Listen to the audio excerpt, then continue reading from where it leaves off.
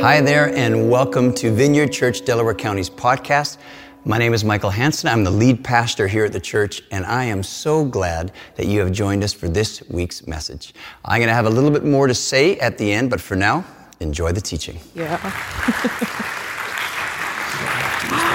Thank you. That's awesome. Well, good morning. Good morning. I want to welcome you, especially if you're new or you're visiting this morning. We're really glad that you're here with us. We're continuing our new series, like Andrew said, called Chasing After the Wind, and we are studying the book of Ecclesiastes. Now, there are several books of wisdom in the Bible, like the book of Proverbs and the book of Job, but Ecclesiastes doesn't really sound like the kind of wisdom that are in those books, even the kind of wisdom you expect to hear in the Bible at all.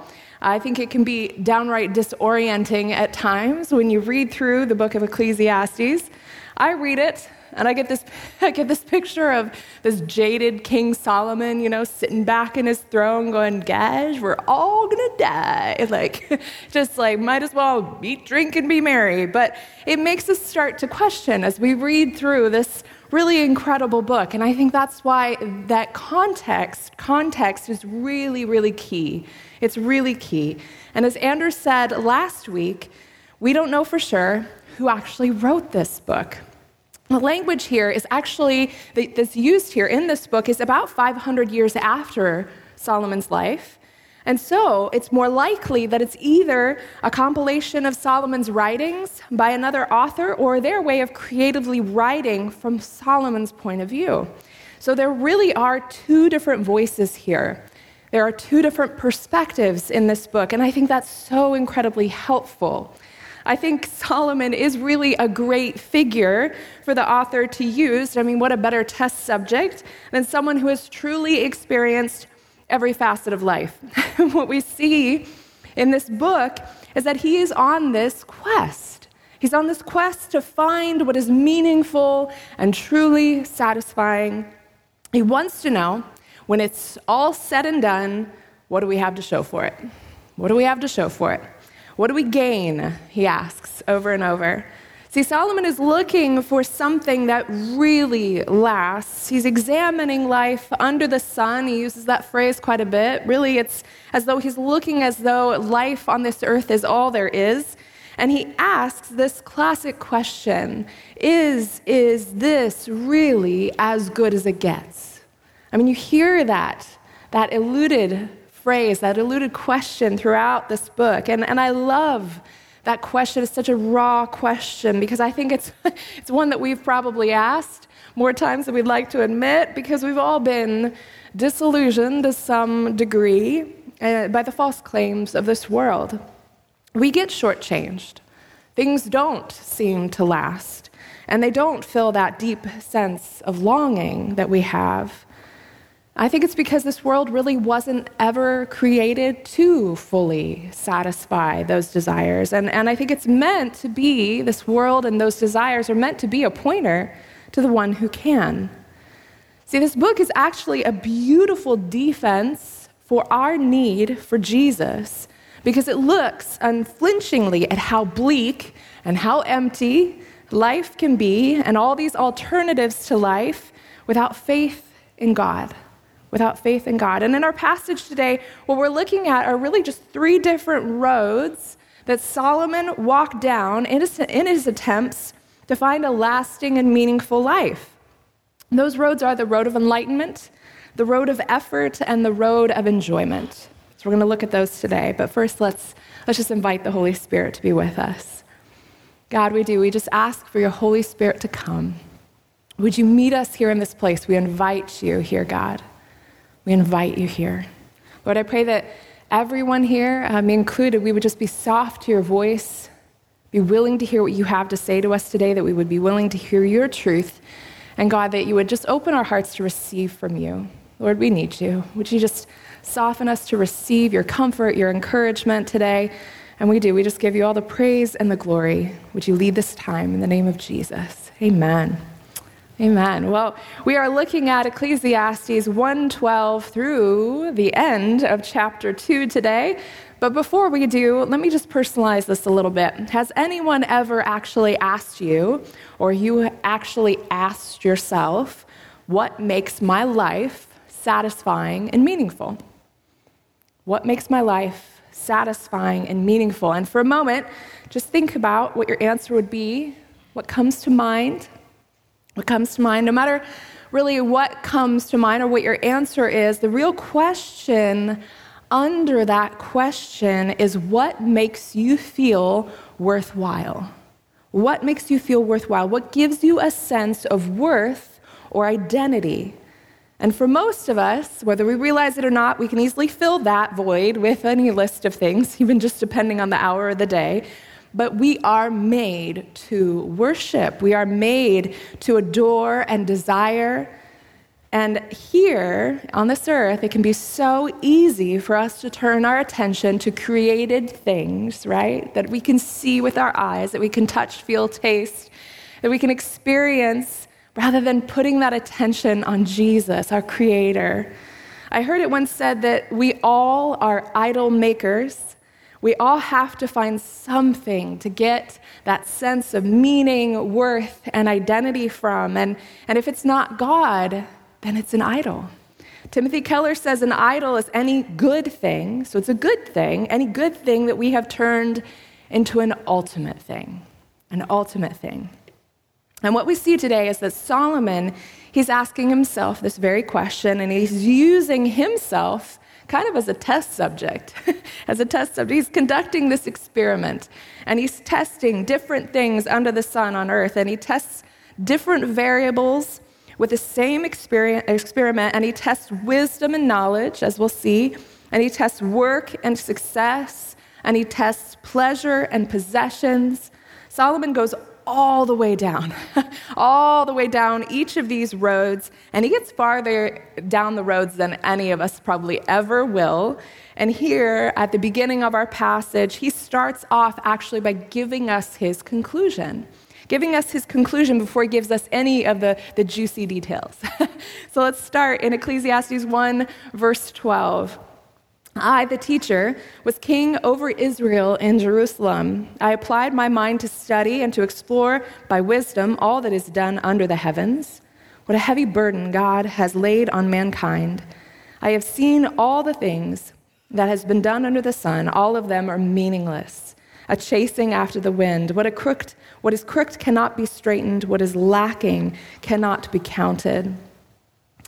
You see, throughout this whole book, Solomon uses this word, hevel, which Andrew touched on last week. And hevel means vanity, futility, vapor, smoke, or breath. And it's used to describe something fleeting, here today and then gone in a blink of an eye. It's kind of like the kitty bubbles that I blow for Haven, okay? So she sees them, she loves them. You should see her with bubbles, they're the best. But her eyes are just filled with delight and wonder, and she sees them and she chases after them, thinking that she can actually catch them. And the moment she touches them, what happens? They pop, right? They pop, they go away. And as we see with Solomon, he ventures down each of these roads, and over he says this word. He says, they're hevel. They're chasing after the wind. They're chasing after bubbles.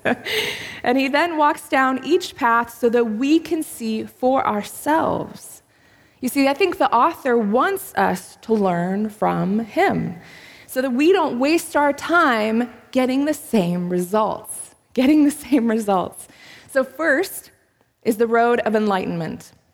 Here what we see is Solomon living for wisdom. He's living for knowledge.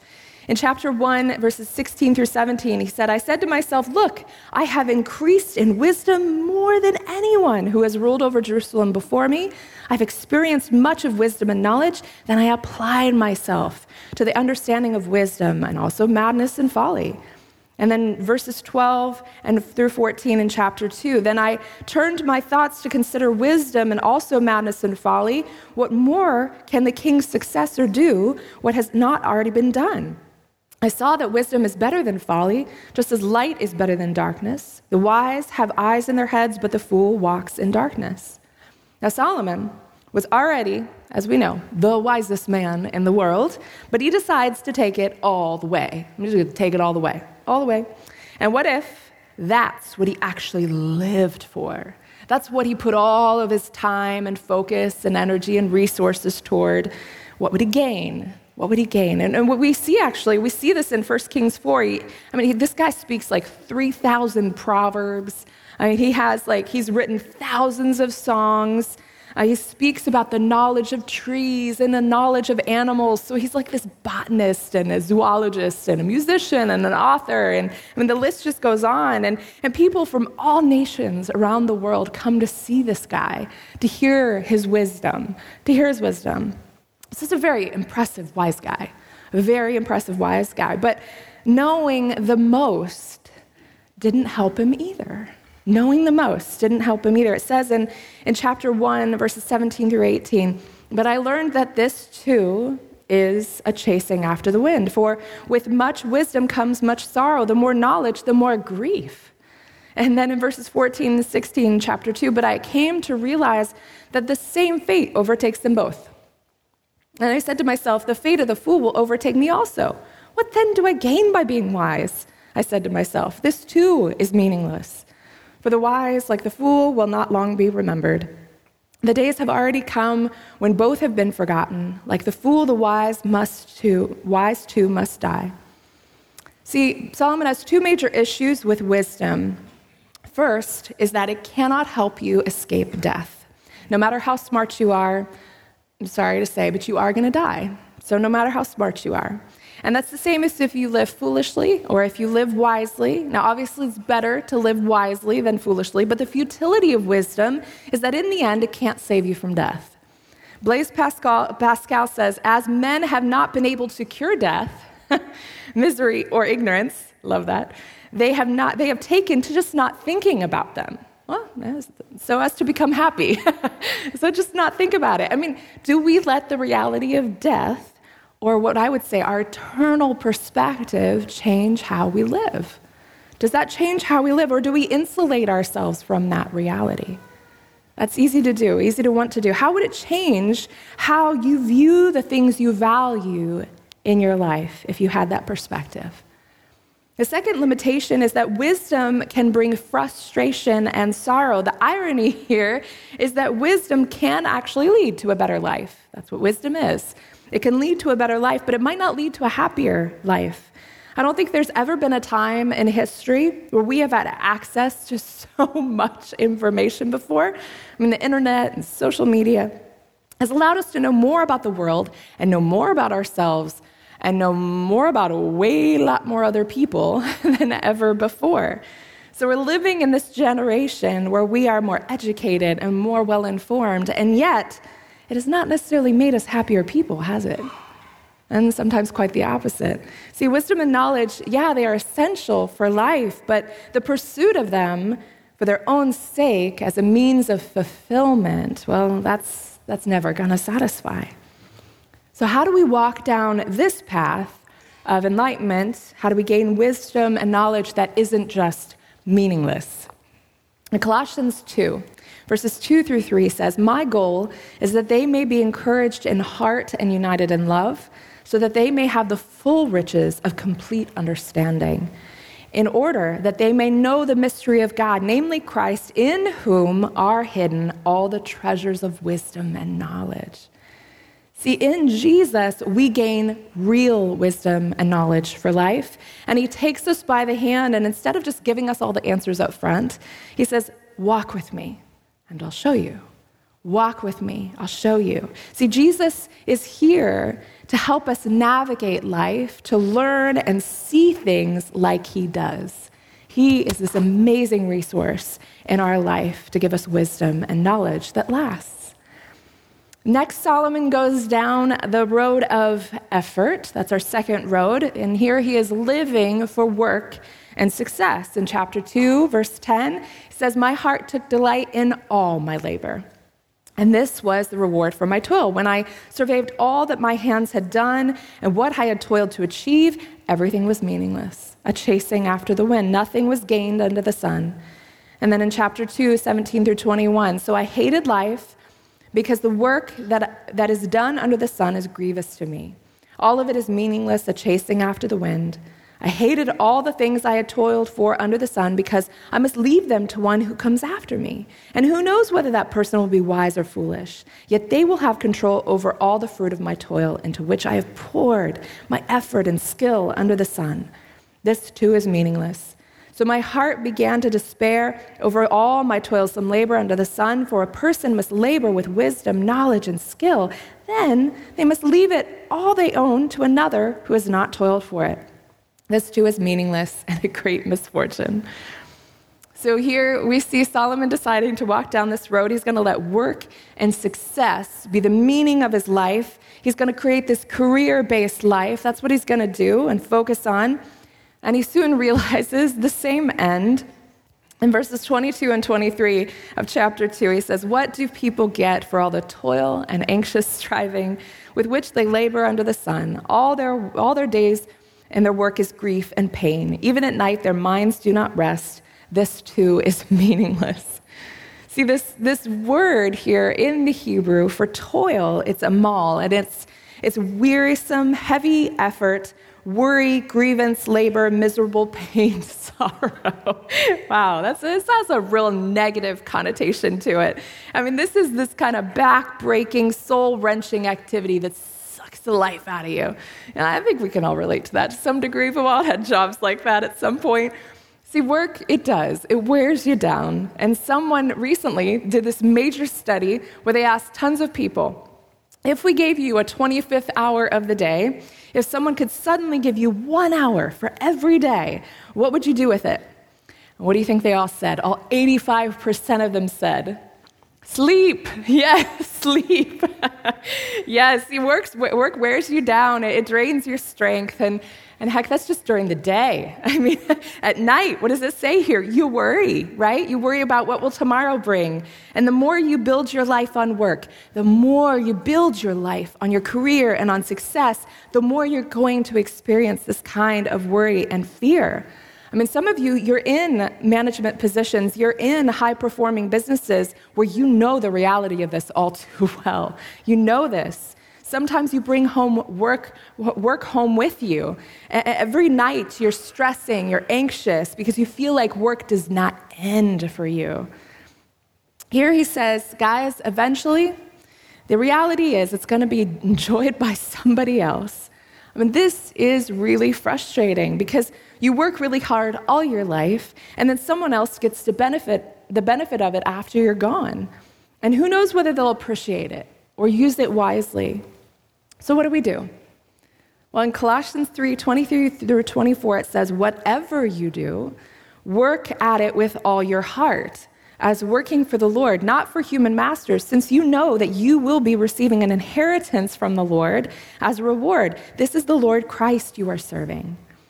If you walk this path, but instead of working for yourself or your boss or that promotion or that status or that recognition, and you do it for God, then you are working for Christ. He's your boss now. And then the beautiful part of this is that your reward is no longer bound on earth. It's not bound on earth, it's bound in heaven. Your reward is not going to be left to somebody else. In him, the fruit of your labor is no longer temporal, it's eternal. How beautiful is that? Jesus breaks this endless cycle of effort and striving and gives us this peace and this satisfaction that what we can do and how we do work unto the Lord matters a lot to God. It matters a lot. Lastly, we see Solomon walking down this road of enjoyment. This is a good one. Living for pleasure and living for possessions. Okay, this is the last road. Chapter 2, verses 1 through 3. "I said to myself, come now, I will test you with pleasure to find out what is good. But that also proved to be meaningless. Laughter, I said, is madness, and what does pleasure accomplish? I tried cheering myself with wine and embracing folly, my mind still guiding me with wisdom. I wanted to see what was good for people to do under the heavens during the few days of their lives. So see, right here, Solomon is pursuing indulging in pleasure. That sounds good, right? And the first stop he makes on this road is alcohol. I mean, you love how methodical he is about this. He's not messing around. He's talking very seriously. Like, I have searched how to cheer my body with wine. It's like, oh yeah, let's find that out. Okay. But he sees how alcohol can be so deceptive. I mean, I think that's so true. Even in the beer commercials we see on TV, we always see people having just good times, partying at football games. And we never see beer commercials where, you see a father yelling at his family. You never see commercials where Johnny Walker's sitting in an AA meeting. You don't. That's not the reality, right? They're trying to sell something. And what Solomon's saying here is, guys, look at the search I'm making here. Look at the path I'm taking and the end, because I think some of us have conducted this test. And maybe we're not as honest with ourselves as Solomon was. In his drinking, he's searching for something. What are we searching for in the substances that we try out and take in? I know substances might numb the hurt and the chaos around us and definitely provides that little momentary burst of pleasure, but we realize all too soon, especially that very next morning, that they are just as empty as Solomon said. Next, he moves on to building great projects. Building great projects. In verses 4-6, he says, I undertook great projects. I built houses for myself and planted vineyards. I made gardens and parks and planted all kinds of fruit trees in them. And I made reservoirs to water groves of flourishing trees. He tries doing it all. He does all the stuff. I mean, for some of us, sure, we like our landscaping. We like mowing our lawn. Some of you actually build things with your hands for a living. You love that stuff. There's some of us, we really like DIY projects, right? We like spending lots and lots of money on materials to save money and do it ourselves in the end, right? None of us would actually say out loud, I think, that we believe that having, a really nice lawn or a really cute decor is actually going to be the source of meaningful life. We're not going to actually say that, But if we look at the stuff that we get excited about, if we look at the stuff we daydream about, if we look at the stuff we spend our money on and get anxious about, then this kind of stuff might be right up there too. It's good to look at. Next, he tests wealth and possessions. Wealth and possessions. Verses 7 and 8. I bought male and female slaves and had other slaves who were born in my house. I also owned more herds and flocks than anyone in Jerusalem before me. I amassed silver and gold for myself and the treasure of kings and provinces. And I know this, when you read this, it might be easy to say, well, I don't pursue pleasure like that. I mean, I'm not going all the way like that. But then again, I think we might be a little wrong because we might not have as much as Solomon did in the terms of wealth and possessions, but we still put a lot of hope in them. We still put a lot of hope in them. That next promotion or that next raise or we engage in that retail therapy. We go online shopping to feel a little better about our lives. And I'm not talking down here. I'm talking to myself, yeah. But Solomon does exactly what we all do. We all do. And it turns out that having it all is just as empty as not having enough. That's really what he's saying. Having it all is just as empty as not having enough. And then in the end, this last one he pursues is really interesting. It's entertainment and sex. In verses 8, he says, I acquired male and female singers and a harem as well, the delights of a man's heart. He has his very own private concerts and entertainment. And maybe we don't think, well, I can't really relate with that. I don't have Taylor Swift just showing up in my house, giving me a free concert, that's not our reality. But yet again, it kind of is, because if you've got an internet connection, you have more unprecedented access to entertainment than anyone ever in the history of mankind. There are so many different choices out there. But one of the real problems with that constant access to entertainment is it cannot deliver, obviously, on the meaningful life that we want. But what it can do and what it does really, really well, and we need to be aware of this, is it can distract you from the emptiness of your life, right? That's what it does. It distracts us. One writer said, the constant distraction of our culture shields us from the kind of deep and honest reflection needed to ask why we exist and what is true. And then certainly, Then certainly last but not least, Solomon thoroughly explores the pleasures of sex. And we know from his life that Solomon had thousands of concubines. And this is kind of revealing because we like so many other things, whether it's alcohol or money, we see that there are diminishing returns. Diminishing returns. In other words, they thrill you at first, but then it fades. We always need more. That's how addictions really start to happen. You used to have just one drink, and now you don't remember how many you had. Or you needed this much money, but now you need more money. It keeps growing. Everything keeps growing. And honestly, we have to be so careful because this kind of stuff is what gets a hold of our lives. This kind of stuff gets a hold of our lives. And with sex, there is diminishing returns, and it's especially diabolical. C.S. Lewis, he actually says that our broken sexual desires, they're not like our appetite for food, where we're fed and then we're satisfied. He compares it to a bonfire, where the more you feed it, the fire only grows. It's never quite enough. If 1,000 women were not enough for Solomon, then let that be a wake-up call for us. Because whatever sexual experience you think you need outside of the obedience to God, in the end, it is not going to deliver. It won't. At the end of each of these roads, Solomon says, what does he say all the time in this book? It was all meaningless. Meaningless. Nothing was really gained. Nothing was gained. They were empty wells that no matter how much you tried to fill in, it would always go dry. It would always go dry. And if you're looking for something other than God to get that sense of meaning and worthwhileness, it is going to fail. And this is what Solomon sees. It's going to fail. See, even though we're not rich and famous, to be able to be like Solomon and do all the things that he did, we have to still be careful. We have to be careful that we don't just say there's something wrong with the road. We have to be careful we don't just blame the road and not say that, hey, no, it's actually something inside of me that might be broken. Because we have a tendency to say that, well, it's just because I didn't go far enough down the road. I didn't go far enough down the road.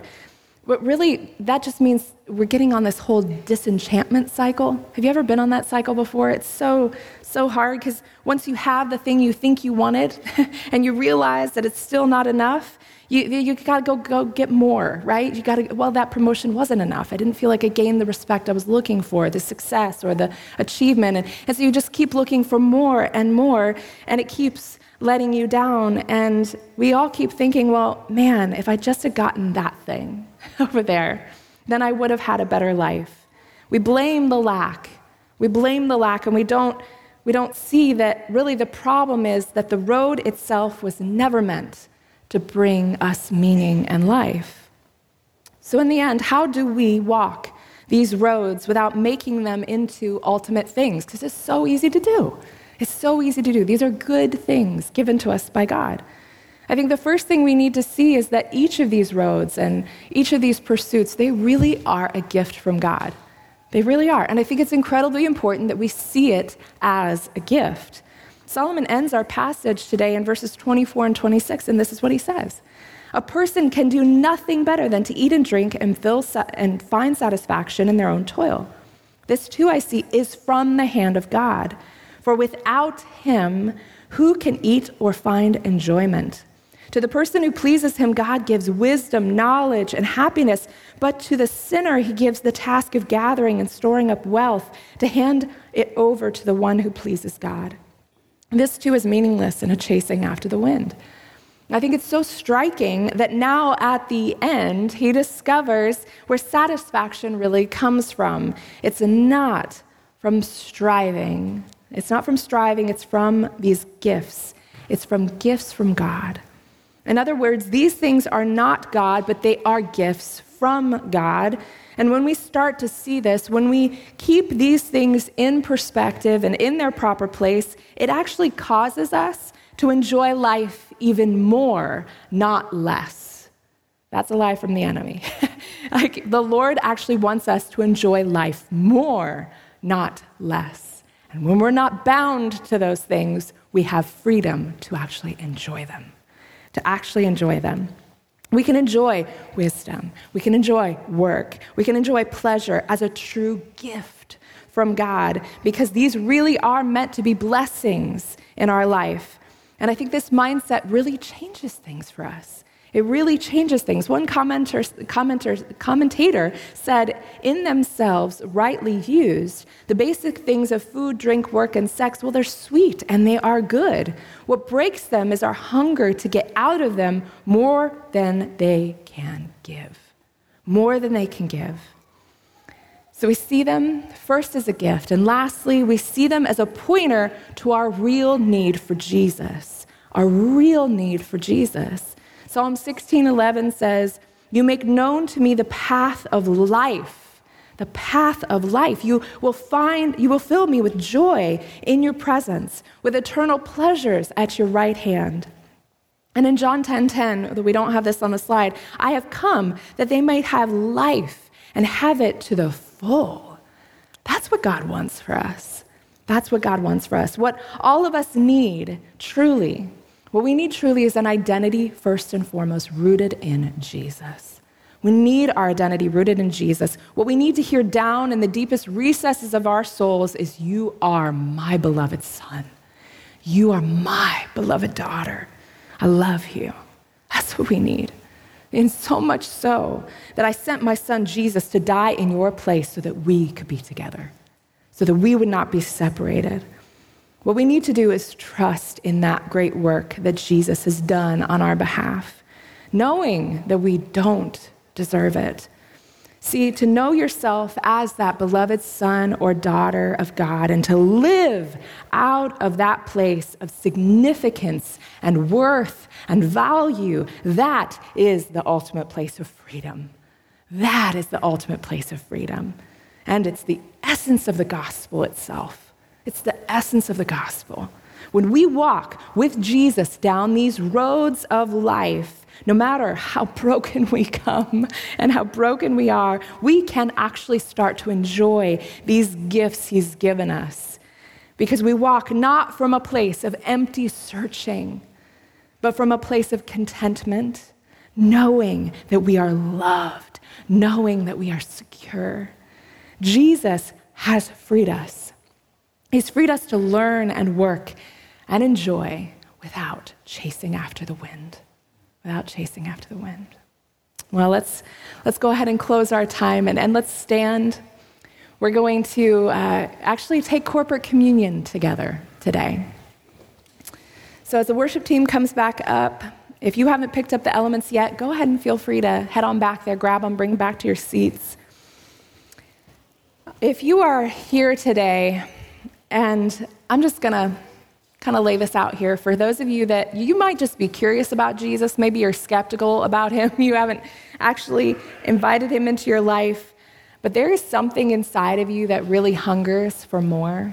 You hunger for more than you're experiencing right now. Maybe that's Jesus tugging on your heart. Maybe that's him today saying, hey, what would it be like if you started following me? And I think there's a beautiful invitation for those of us that have not given our life for Jesus to make that your day today, to make that your choice today to follow him, to say, you know what, I've been doing these paths alone and it has not been working out. God, would you take my life? Would you lead me? And Lord, forgive me for the ways that I have not followed you, that I have turned to the created things and not you. And I would just invite you during this time of communion, would you just pray to the Lord today and invite him in. We would love to just bless that later as we have a time of prayer. With the rest of us, in taking communion, we're both remembering and we are proclaiming Christ's life, death, and his resurrection. So with your families and friends at your seats, let's just take the cup and the bread together. The Lord Jesus, on the night of his arrest, took bread, and after giving thanks to God, he broke it. He broke it and he gave it to his disciples and he said, take and eat. This is my body given for you. Do this in remembrance of me. Let's take the bread together.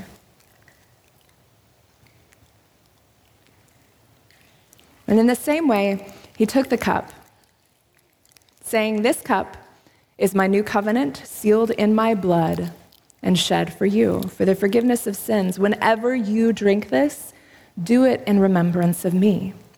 Let's drink the cup together.